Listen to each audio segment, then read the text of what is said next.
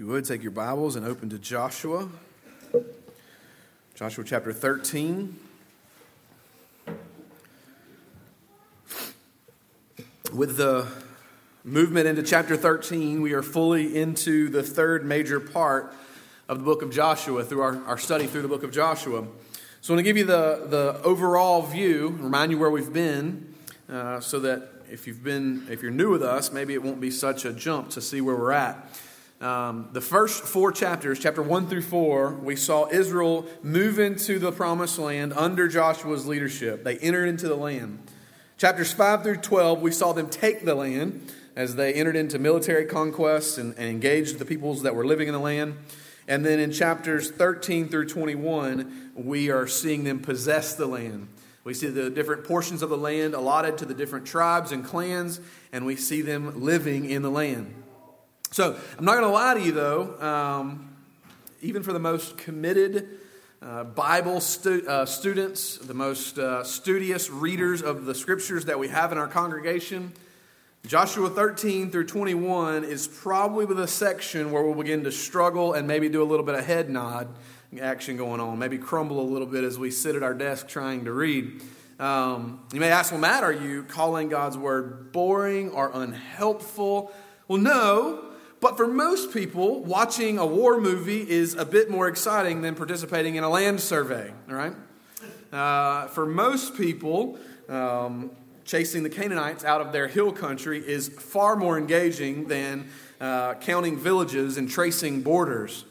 And so that's where we're headed. And I know insomnia thrives on topography and geographical descriptions, right? And so if I see some of you guys head bobbing, I won't be too offended, but I want to call you into the text because I think our problem is that we're so detached from their culture, from their time, from the Near Eastern culture, and then as well, even just the Israelites and what they had at stake in gaining this land. We're so far removed from it that we don't see the value, the excitement that they would have had in it. And let me maybe help explain with an illustration. My father-in-law in 1979 bought a brand new single cab, short wheelbase Ford F-150 four-wheel drive. He immediately put a lift kit on it and 40-inch mud tires. It was his work truck, his hunting truck, his mud riding truck. And he dropped a 400 big block in it with Detroit lockers all the way around. And this was the truck that he drove to do everything. And it sort of had a reputation, that truck in South Louisiana, that if you got stuck, it's the truck you wanted to come pull you out because, as it was nicknamed, Big Red could not be stuck. And so he drove that truck for years and years until Jessica was born, and he needed a more reliable truck for his roofing business, and so reluctantly he sold the old pickup. Well, fast forward 19 years, Jessica and I start dating, and I immediately befriended her dad because we have so much in common. If you can't tell by the way I've even described him this morning. And as we would go to dinner with them and get to visit with them, he would always tell me all sorts of stories about this truck. Adventures that they had in it back in the 80s, hunting and mud riding and different things. And more than once, in telling me some of these stories, he would get a bit emotional, a little misty-eyed when he would tell me about Big Red and some of the things they did. And he told me one night at dinner, he says, Brother Matt, that's what he calls me, Brother Matt. Brother Matt, I know life's not about stuff, material possessions, he says, but if you ever get something that's special like that to you, he says, try to find a way to keep it. You'll really appreciate it down the road one day. And that night, I told Jess as we were leaving dinner with her parents, I said, we've got to find that old truck. We need to go and try to find that. It'd be in a junkyard somewhere. We'll try to trace down the owners and who bought it from him and this, that, and the other, and we're going to find that old truck. Well, to make a long story short, several months of searching, we found the old truck almost 20 years after he had sold it. It was abandoned in a field behind someone's house and was really in rough shape. It was a bucket of rust, really. But we managed to get it for him. And on his birthday, she had him walk out on the front porch, and I rounded the corner with Big Red on a flatbed trailer, giving it to him as his birthday. And Manuel Plana cried like a baby that evening over a bucket of rust. He spent the next year taking every nut and bolt off of it, completely restoring this truck, and now it's in mint condition. It looks like a brand new truck that just rolled off the showroom floor. And he mentioned, we don't have this in writing, and we're not going to hold it to him if he changes his mind, but he at least mentioned that one day he wants Desmond to have Big Red. And so why would I tell you that story? Why would I spend so much time walking you through that story about an old truck? Well, I think it helps us maybe understand texts like this that are important, even if when we first read them, we don't see the importance, right? Because one day, Desmond will be old enough to appreciate and love that old truck, right? He to this day, calls it Papa's monster truck. One day, he will bring some friends over, maybe even a girlfriend trying to impress her, and show them this old truck, and they'll probably look at it and go, what is all the fuss about? This old truck, this old bucket of rust, it's just an old truck. It's not even fuel injected. It doesn't have heated seats. It doesn't have a GPS. It doesn't have a DVD player. Why is Desmond freaking out over this old trunk of metal? I mean, like, what's so big about this truck? It's because it was his grandfather's. It's because it's an inheritance. It's a part of his grandfather's story and life for several decades. It's special because it's a fulfillment of a ton of work, blood, sweat, and tears that went into this thing. And one day it's going to mean a ton to Desmond. It's going to be incredibly important to him. And so we have to try to get there in the text of Joshua today. That these individuals are a group of nomadic, second-generation slaves, and they've been told about a land. They've been told about a land that's going to be theirs one day, and they've believed this promise for generations. And God has promised them, even to their great-great-great-granddaddy Abram, in Genesis 12, verse 7, to your seed I will give this land. There's going to be a land coming to you, Israel. And as these verses we are going to read this morning and study this morning, they're fulfillment of that ancient prophecy, of that ancient promise that they were told. And you can imagine the anticipation, the excitement as they gathered around as families and clans and tribes, and they heard Joshua say, to you, you get this allotment. To you, you get this portion of the land. To you, this is your inheritance. There was an incredible amount of excitement for them. And so we try as best we can not to be disconnected from that as we study the text of Scripture. And so in chapters 13 and 14, we're studying 2 chapters this morning, 2 main things, one in each chapter. We see the faithfulness of God in chapter 13, and then in 14, almost a mirror image of it, we see a model for a faithful man or woman, a model of our faithfulness, for our faithfulness. So the first 4 points, almost like 2 sermons in one today, the first 4 points will deal with God's faithfulness. The last 4 will deal with Caleb's faithfulness. And you say, whew, an 8-point sermon. Man, we're in trouble. Some of you just heard 8 point, and you deer hunters are like, 8 point. Number 1, God is strong enough to fulfill his promise. God is strong enough to fulfill his promise. Look at the first 7 verses. Not going to spend a lot of time here because this was our text last week. We were looking at the tribes east of the Jordan in chapter 12. And so we dealt with this last week. We're going to hit it pretty quickly this week. Look at verse 1. Now Joshua was old and advanced in years, and the Lord said to him, you are old and advanced in years, and there remains yet very much land to possess. And this is the land that remains, all the region of the Philistines. And then you see this long description of this land that remains unconquered. Skip down to the end of verse 6. I myself will drive them out from before the people of Israel. Only allot the land to Israel for an inheritance, as I've commanded you. Now therefore, divide this land for an inheritance to the 9 tribes and the half-tribe of Manasseh. Note a couple things here as we notice this first part of chapter 13. First, Joshua's advanced in years, and in contrast to that, Yahweh's strength is unfailing. So we're given this picture of Joshua, and in contrast to it, we see the strength of Yahweh. In chapter 1, if you can go that far back in your memory to our study of Joshua, in chapter 1 of Joshua, God makes a promise in the face of Moses' death, right? Moses has died. Here, God affirms that promise in the face of Joshua's age. Joshua's not dead, but he is of such age that he'll no longer be going out and coming in with Israel before their army. He's about to retire as their general, as their commander. But you can be sure that, in contrast to Joshua's age and retirement, Yahweh will never take a break. Yahweh will not retire. He will not grow weak or weary. He will not fail. That he will assure this promise to them, just as he did in the first chapter. He'll assure it here. That's what you see when you take verse 1 and in verse 6 and sort of put them together, right? That's the two summary statements that God is making in all of this description of the land. Look at verse 1, if you still have your Bibles open. You are old and advanced in years, and there remains very much land to possess. Now put the end of verse 6 with it. And I myself will drive them out from before the people of Israel. Joshua, there's still work to do. and you're getting older, and I know you can't still go out and battle and fight like you used to could, but I'm strong enough to be able to do that. I'm still Yahweh, I'm still in charge, I'm still powerful, and I can fulfill everything that I've promised, even in your weakness. Second thing to note here in this first part of chapter 13, Joshua has one more task. He has one more task, and that task will prod Israel to faith and obedience. So as we've watched in Joshua week after week, he's led Israel to victory, military victory. He's led them to see the promises of God fulfilled, and he's endeared himself to them in such a way that Joshua chapter 3 verse 7 has been fulfilled. So Matt, what is Joshua chapter 3 verse 7? Joshua 3 verse 7, God told Joshua as a way to encourage him, give him confidence, that he would be exalted in the sight of all of Israel. Now that's an outcome that is pretty steep considering that he's following the legendary leader Moses, right?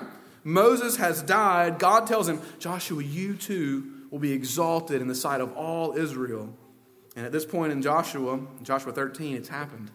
Joshua's there. He's led them week after week in battle and brought them to victory week after week as their leader, as their general. And in doing that, he's in the sight of all of Israel as this man who has been victorious and led by God and has been a faithful leader under God. And so in the perfect wisdom of God and in the way that God is working all these things for Israel, this method is also how they'll secure the unconquered areas, right? That Joshua has been exalted in the sight of all Israel, and God will use this to divide the land, right? If you look at a map of these unconquered areas and you read off Joshua 13 and these places while looking at a map, you'll see that chapter 13, verses 2b, the end of verse 2, and the beginning of verse 6, all of that section where it's a description of the land, what it really is a border. It's the fringes of the promised land. It's the outlying areas, the farthest areas from the center that's been unconquered, that still has people living in them that are not God's people. And so if you look at the map of that, you can begin to imagine how, as in God's wisdom, I already told Joshua here, you divide the land, you give the allotment, you break the land up into its portions and give it to the people. And in doing that, it'll be successful. You will be successful in conquering the unconquered places, which makes sense, right? You put a people there, you tell them this is their land, God's given it to them, and you watch how they fight for it. You watch how they fight to keep and secure what God has given them and push those peoples out that are there that God says he's bringing his judgment against. There's a principle in it for us. There's a principle here that when you know you have something to be prized and that something is within your grasp and it will be indisputably yours when it's secured, there's motivation there to press on and make sure it's yours. And that motivation is huge, right? I'll give you a spiritual analogy in the New Testament. There's this biblical theological principle that we see carried over into the New Testament. And we see it here with Israel and land and physical enemies. You see it in the New Testament with our spiritual lives. Paul in Philippians chapter 3. Paul in Philippians chapter 3 verse 10, he says this, that I may know him and the power of his resurrection and may share his sufferings, becoming like him in his death, that by any means possible I may attain the resurrection from the dead. Not that I've already obtained this or am already perfect, but I press on, Paul says, to make it my own because Christ Jesus has made me his own. What is Paul saying? Christ has made us his own. That action has taken place and Christ has accomplished our salvation. And that's motivating Paul to obedience and striving in holiness. That's why he continues in Philippians. Brothers, I do not consider that I've made my own. But one thing I do, forgetting what lies behind and straining forward to what lies ahead, I press on toward the goal for the prize of the upward call of God in Christ Jesus. This is what Paul's saying, church. We must believe this, that the promised blessings of the gospel are ours now. They're truly ours. They can't be taken from us. They are ours, but only in a measure. And one day, they'll be increasingly ours as we're sanctified and made to know Christ more and more. They'll be increasingly ours until they're fully ours when we see Christ face to face. This is what Paul's getting at. Friends, that changes your perspective on how you live in the here and now. When you believe everything that the gospel promised is mine, but I'm only realizing part of it until that day when I see Christ face to face and the full reward is given to me in Christ. And that idea, that understanding motivates us to faith and action. That's what Joshua's saying here. That's what the book of Joshua reminds us of. Think of what God's promised and go for it.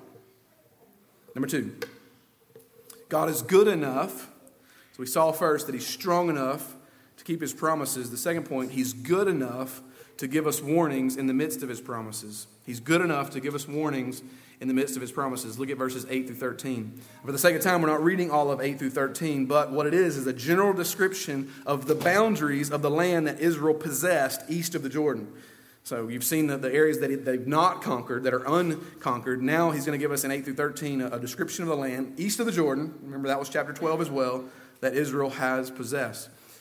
Look at verse 13, though. We're not going to read all of that text of Scripture, but look at verse 13. It says this, and yet the people of Israel did not drive out the Geshurites and the Maachathites, and Geshur and Maachath dwell in the midst of Israel to this day. And this is the first statement of this kind that we see in Joshua. We see similar statements like it in chapters 15 through 17. We'll see statements like it even into the book of Judges. But what it is, it's the beginning clues or hints that Israel has failed at not being completely obedient to God. There are still people living in their midst that are pagan idolaters.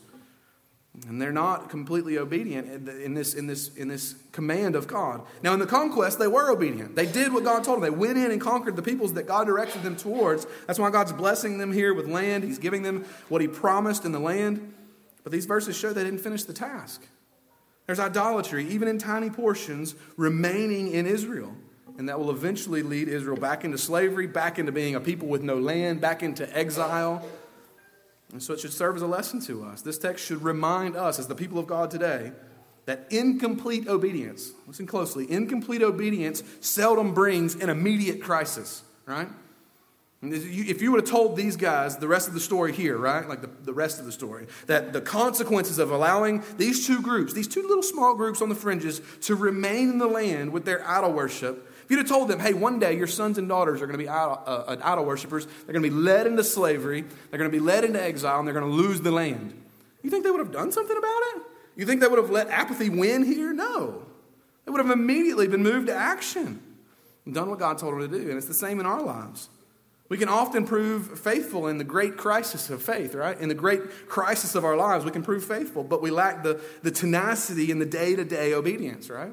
We can remain steadfast in severe storms when everybody's watching, and what are they going to do when they get this diagnosis or they lose this person in their family? What are they going to? But we lack the endurance when things are normal. Or we can even welcome the heaviest persecution for our faith. You think of the ones that go viral, right? In our own news channels and Christians being persecuted. We can stand in those moments and maybe even welcome those times. And we should for the name of Christ. But then we fail to fulfill the patient, everyday plodding that's required for the life of the believer. When things are just normal, mundane, every day. Here in Joshua, God is good and gracious to remind us, to give us a warning here to live in full obedience by the power of His Spirit. Even when things don't look connected, right, to our spiritual lives. Number 3, God is kind enough to encourage us as we journey toward His promises. God is kind enough to encourage us as we journey toward His promises. This is 8 through 33. This is the remainder of the chapter. And so there's a repeated encouragement here that you may have missed as you're even looking at it now at the text. If you read before coming this morning in worship prep, there's an encouragement here that you may have not picked up on. 8 through 13, as I've already mentioned, is a general description of the boundaries east of the Jordan. So those 2.5 tribes that are living east of the Jordan, their boundaries are described in 8 through 13. The rest of the chapter, 14 through 33, it boils down to the specifics. Like, what did God give to the Reuben, Gad, and the half tribe of Manasseh? Like, what were their exact portions of the promise? Now, we're not going to read it all for the sake of time, but I want to give you the summary version. Reuben gets the southernmost part of the land east of the Jordan. That's from the river Arnon all the way up to Heshbon. Following them, Gad gets from Heshbon all the way up to Mahanaim. It's a small sliver that goes up to the Sea of Galilee. And then the half-tribe of Manasseh gets from Mahanaim all the way up through Bashan. So that's kind of the picture of the east of the Jordan. It might mean nothing to you. And so you read that in the text, and I simplified it a good bit for you, but if you read it in the text, you may just go and scratch your head and think, man, this is a bunch of lakes and rivers and valleys and plains and a bunch of small towns, and it just seems kind of all jumbled in there together, right? Sort of like you get driving directions from somebody out in the country. They're like, well, you go in there past that white oak tree, you take a left at the rock, go past the 2 houses on your right. My sister and my cousin lived on the left, and my house is the next one on the left. What? Well, I didn't catch any of that. That's kind of how you feel when you read Joshua 13. It's just like all these places, and what does this mean, and how is this important, and what is God teaching me in this? However, in the midst of all of those landmarks and descriptions of territories, don't miss the encouragement that God gives Israel. And he does it by mentioning their previous victories over Sihon, Og, and Balaam. We saw this last week in chapter 12 as well. Look with me, if you got your Bibles open, to verse 10. He mentions all the cities of Sihon. You get to verse 12, he mentions all the kingdom of Og. You get to verse 21, he mentions all the cities of the tableland, all the kingdom of Sihon and Og, the Amorites who reigned in Heshbon, whom Moses defeated. You get to verse 22, it says, Balaam also, son of Beor, the one who practiced divination, was killed with a sword by the people of Israel among the rest of their slain. So in the middle of this geography lesson that God gives us in Scripture, he says, remember what I've done for you.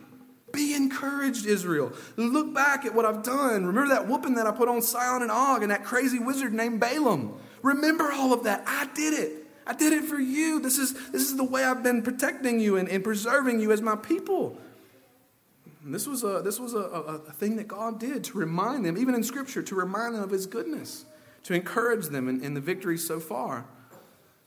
This was a primary application of last week's text, church, that as we watched those videos, the testimonies that we heard of all the ways that the Lord worked in our year last year, small things, big things, things that seemed overwhelming, things that were overwhelming, watching God work in each and every one of them and then using them as a time to worship, to praise the Lord for the blessings that he's bestowed upon us as a church family. Certainly we should do that and be encouraged. It was so important for Israel, this discipline of grace, that they would remember the Lord's blessings, that we've now seen in chapter 12 and 13. But you fast forward all the way to the Psalms, right? To the book of the Psalms, and King David is actually still singing about it, right? You can write this down and look at it this afternoon. Psalm 135, Psalm 136. David's just praising the Lord. He's singing to the Lord a song. He's writing psalms unto the Lord. And then he breaks out into a freestyle about Sihon and Og. That's a part of his worship. Pray that we would be like that. Whether you write songs to the Lord or journal to the Lord or pray to the Lord and he reminds you and you recall things that the Lord's done for you, that you would be encouraged by that he's not left you, he's not abandoned you. Remember and be encouraged. Number 4, God is glorious enough to be our true inheritance. God is glorious enough to be our true inheritance. You see this in verses 14 and 33. It's the last thing that I'll point out to us in chapter 13. And Joshua is pointing Israel to their true inheritance. He does this by mentioning 2 notes about the tribe of Levi. The tribe of Levi were the priests. And unlike the other tribes, they didn't receive an inheritance of land from the Lord. Look at verse 14. And the tribe of Levi alone, Moses gave no inheritance. The offerings by fire to the Lord, God of Israel, are their inheritance, as he said to them. So Israel doesn't get any land. They get food and gift offerings as the people of God come to worship God. God provides for the Levites through the faithfulness of his people.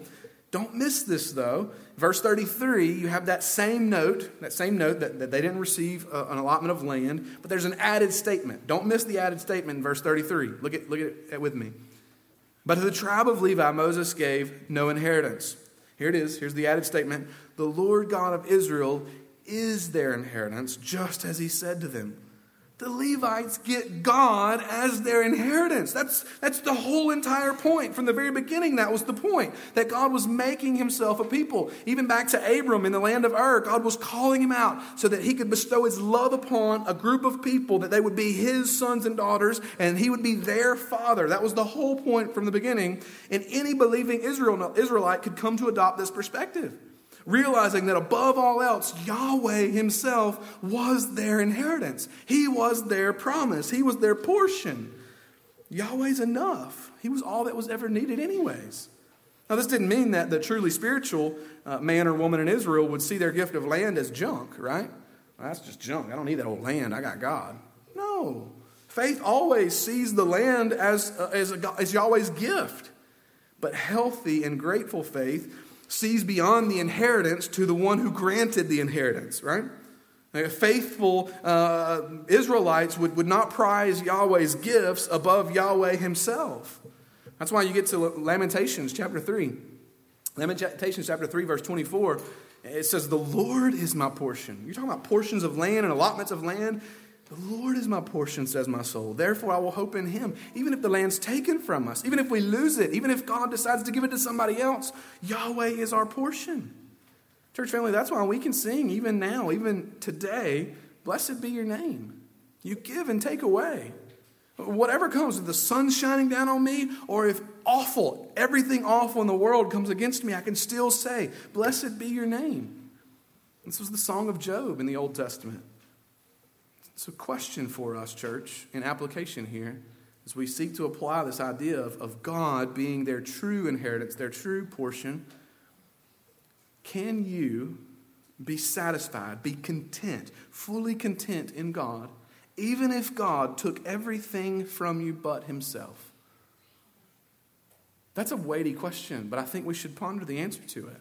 Could you be completely satisfied if God took from you everything but himself?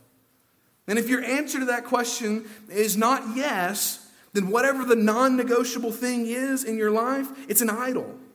It's something that you've said, God, I'm satisfied in you, but I also need this.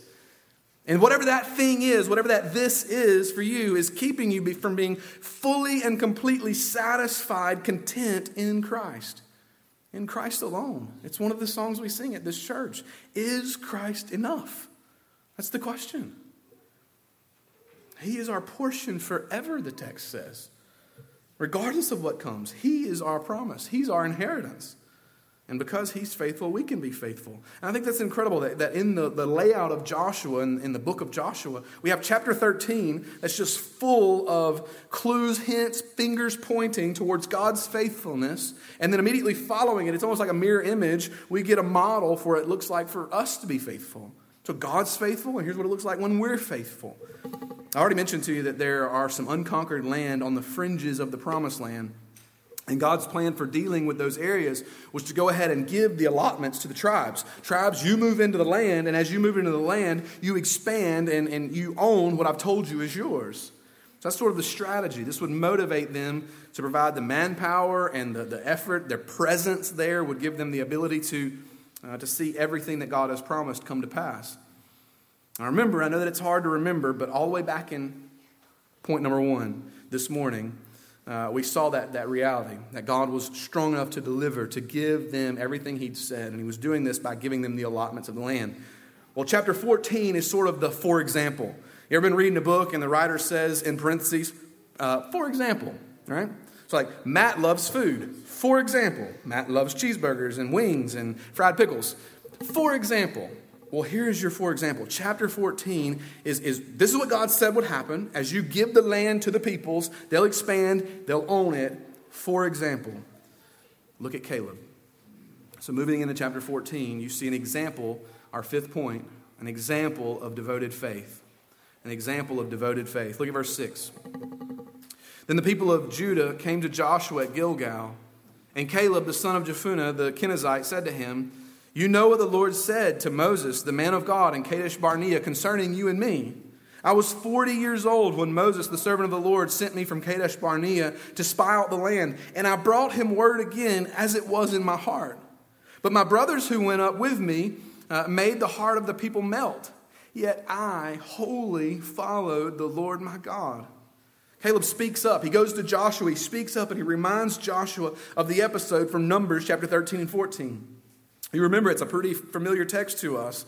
When Moses sends out spies to investigate the land from Kadesh Barnea, and Joshua and Caleb were two of them. And the majority of the spies, the other 10, came back and they gave a negative report. They said, this land is just too big. It has cities with these high fortified walls. The people are giants and we just can't beat them. I mean, they're bruisers.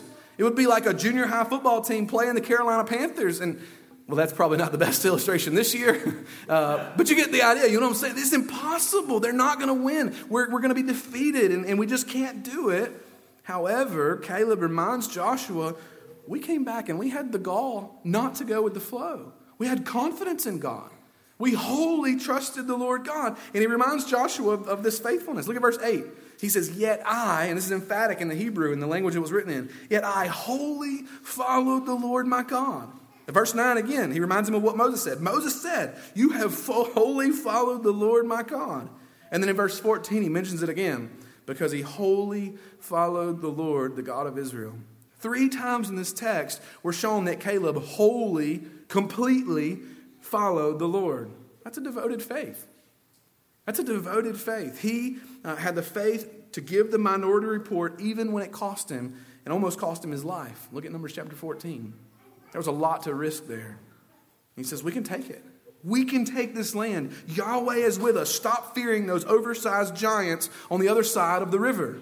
We can do this. God is behind us. He's leading us. He's the one going before us, and he's all around us, and they won't touch us. You know, the Christian teenager understands this sort of devoted faith, right? When he or she is in school and going against the flow, and to be in junior high or high school and known as the goody two-shoes because they stand upon biblical convictions, despite what peer pressure may say or do. The devoted Christian businessman understands this sort of devoted faith when he'll take considerable loss financially or just in the company because he's informed by biblical convictions, and he won't fudge on them. He won't back down off them because he knows what God said in his word. What about us, church family? Will we be devoted this year? In 2019, will we take a stand on what God has said, even if it costs us? Number 6. In Caleb, we see an example of an anchored faith. An example of anchored faith. Ever been in the ocean? Maybe playing at the beach, take a family vacation, and you're having a good time. Maybe you're out riding your boogie board or floating on a raft, getting your suntan on, and then you look up and you're nowhere near your umbrella or your lawn chair. You've drifted, right? That happened to me as a kid. I was scared to death. I thought mom and dad had packed up and left. Like, who does that? Who leaves their kid at the beach without telling them they're leaving? Like, I may still have a complex about it. I'm not sure. But I learned that waves will do that to you. They'll slowly but surely pull you down the beach because of the way that the waves are coming in, and you'll lose sight of where you started out if you're not paying attention.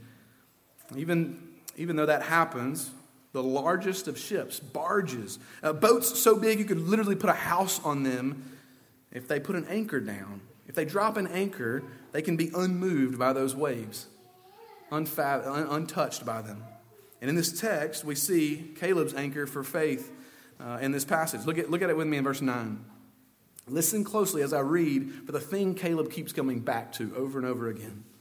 And Moses swore on that day, saying, surely the land on which your foot is trodden shall be an inheritance for you and your children forever, because you have wholly followed the Lord my God. And now behold, the Lord has kept me alive, just as he said, these 45 years since the time that the Lord spoke this word to Moses, while Israel walked in the wilderness.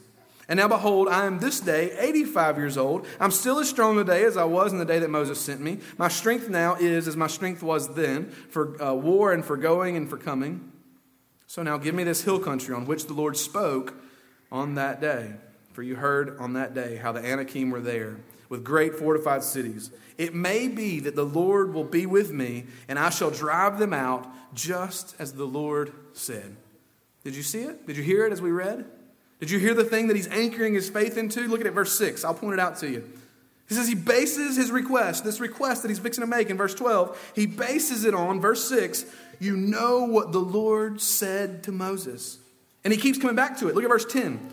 The first part of verse 10. The Lord has kept me alive just as he said. Into verse 10. Since the time that the Lord spoke this word to Moses. Verse 12, the first part. So now give me this hill country of which the Lord spoke on that day. And then the end of verse 12. It may be that the Lord will be with me, and I shall drive them out just as the Lord said. You ever heard of a broken record? It just kind of keeps repeating the same thing. You're like, man, I wish that thing would jump over to the next. We're hearing part of the song. This is a great record to have broken. He just keeps hammering this point. 4 times in 2 verses, his request is for nothing more than what has come from the mouth of God. God spoke it. He said it. You remember what he said to Moses. You remember what he said before us, that this land would be our land. He's banking everything on his anchor, which is the word of God, which is surely going to come to pass. He believes it. And true faith always functions in this way. It pleads God's promises. True faith anchors itself in the word of God, Christ being our sure and steady anchor. I love that Michael sang that song this morning, and we didn't talk about that. I didn't know he was singing that song this morning, but it fits incredibly with our text. He is our sure and steady anchor that will not fail. There's no other foundation on this planet that you can bank everything else on. Your experiences, nope, they'll change. Your gut instincts, nope, they'll change. Your emotions, those surely change. The only thing that we can bank everything on is God's unchanging word, and the word which is Christ. He never changes. You can bank your life on it. And Caleb's faith was biblical faith because it's not just belief. He didn't just believe that, but that belief led to action. And here's where we can easily go wrong too, church. We can base our faith on our feelings or our circumstances. Sometimes we can even base our faith on our faith, right? Like, this is so silly, but we do this. Like, if I believe enough, if I have a big enough faith, then I can weather any storm, right? Like, we have to pump up faith or something, like it's, a sports team at a pep rally. If I pump up my faith, I can take this thing. No. We forget that great faith is not necessary. It's genuine faith that's necessary. Faith the size of a mustard seed, if it's in the object who is God, who is Christ. Let's say it another way. We don't need great faith in God. We need faith in a great God. And that's what Caleb's demonstrating here. God has said it. He's spoken. It'll come to pass. Give me that land. He's showing us that biblical model of taking the promises of God, believing them, genuinely believing them, and then turning them into prayers where we plead them back to God. God, you have said. I'm going to go out on faith here because you have said it. Everything I'm believing now is based on your word, what you have spoken to me in your holy book. Number 7, we see an example of faith with proper perspective. Faith with proper perspective. Look at verses 10 and 11. Verse 10, and now behold, the Lord has kept me alive, just as he said. These 45 years since the time that the Lord spoke this word to Moses, while Israel walked in the wilderness. And now behold, I am this day 85 years old. I am as strong today as the day that Moses sent me. My strength now is as my strength was then, for war, for going, and for coming. This is what he's saying. Faith with a proper perspective remembers all that God has done, and that memory leads to gratitude. Caleb's building to his punchline here. He hasn't gotten to it yet. The punchline is verse 12. He's going to make a request in verse 12. But before he gets there, he shows Joshua that he remembers the faithfulness of God to preserve his life. He's kept him alive these last 45 years, Caleb says. And that's no small task, right? Caleb has witnessed his entire generation die in the wilderness as a result of God's punishment. Every person that was of his generation has passed away. On top of that, his son's generation, the generation after him, many of them have died in military battles. I mean, I think we missed this because we studied through it in 3 or 4 weeks. This took 7 or 8 years for them. Many people died. And Caleb remembers, I'm an elderly man now. And it's not just that I'm an elderly man. I recognize that God not only kept me alive, he's kept me alive with stamina and with strength. I could do it again. God could lead us right through the same conquest, and I could do it again because I'm just as strong now as I was then by God's power. That's proper perspective. That's the perspective we're called to have every day, that we would see the past and we would recognize God's goodness there in the past, and we would drag those truths into the present, believing that was God working, and watch how God uses those truths to make us go forward in the future. That's the way that biblical faith works in our lives. That's the reality that each and every one of us have. So we look back on the past and what God's done. He's the one that's sovereignly in control. He's the one that was working all these things. I'm not strong now because I've been eating my Wheaties and working out every day. I'm strong now because God has done it. He's preserved my life. Number 8, we see an example of faith with fervor. An example of faith with fervor. Look at verses 12 through 15. And so now, based upon all of that, based upon God's promise, his anchor being in the Word of God, based upon his perspective that God's been doing all of this, he's the mover, he's the worker that's been doing all of this and preserving my life, my strength, my stamina. Now, verse 12, this is good. Watch this. So now give me this hill country of which the Lord spoke on that day. For you heard on that day how there were Anakim there with great fortified cities. It may be that the Lord will be with me, and I shall drive them out just as the Lord said. Then Joshua blessed him and gave Hebron to Caleb, the son of Jephunneh, for an inheritance. Therefore Hebron became the inheritance of Caleb, the son of Jephunneh, the Kenizzite, to this day, because he wholly followed the Lord, the God of Israel. Now the name of Hebron formerly was Kiriath Arba. Arba was the greatest man among the Anakim, and the land had rest from war. Watching football with some guys the other day, and the commercial came on for Clint Eastwood's new movie, The Mule. I don't know if any of you have seen that commercial. The comment was made, though, as we saw the commercial, it seems like the older that Clint Eastwood gets, the badder he gets. No, that's not proper grammar. The badder he gets, the older it's like 88-year-old Clint Eastwood makes Dirty Harry look like he belongs on Sesame Street or something. I mean, he's just the older he gets, the tougher he gets, the meaner he gets. You don't want to cross him. And it's sort of the sense we get here with Caleb as well in the book of Joshua. I mean, there's an energy and there's a fervor to his faith in these last verses. You hear it in his request in verse 12. Give me my mountain. Give me my mountain. You wonder if you read this text, an 85-year-old man demanding his inheritance in this way, what gives him such energy and fire in his bones at such an older age? Well, one, he's already shown us that he believes the word of God. He trusts the word of God. Everything here is contingent upon God doing what he's already said he's going to do. And I believe that. God said it. I see it.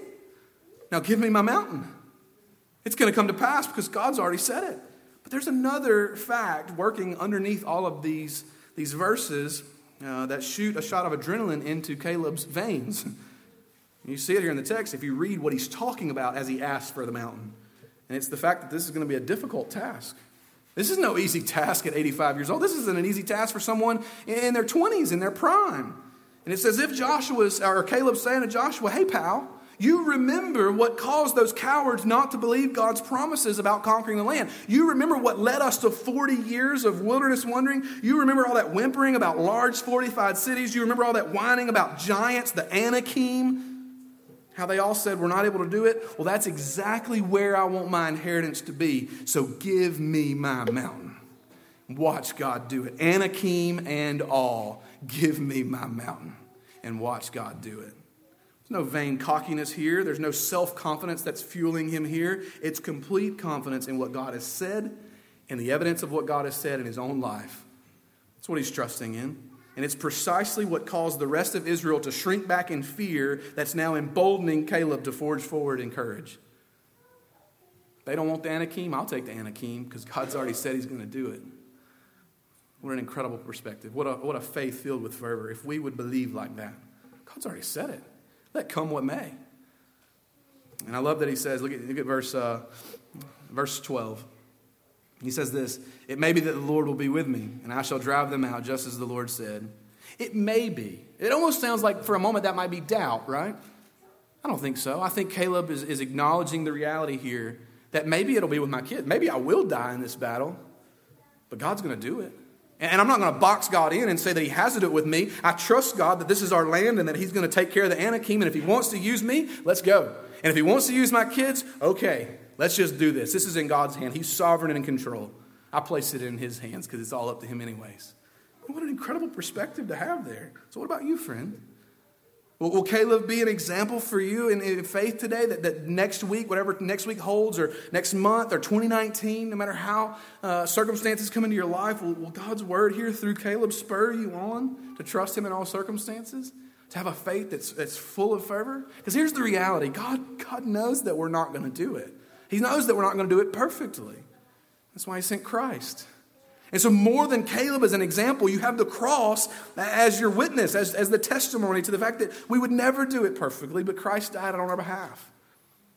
Friends, let that encourage you, embolden you in your faith to step out and trust him in whatever he's calling you to. Whatever that thing is that makes your heart rate fast, right?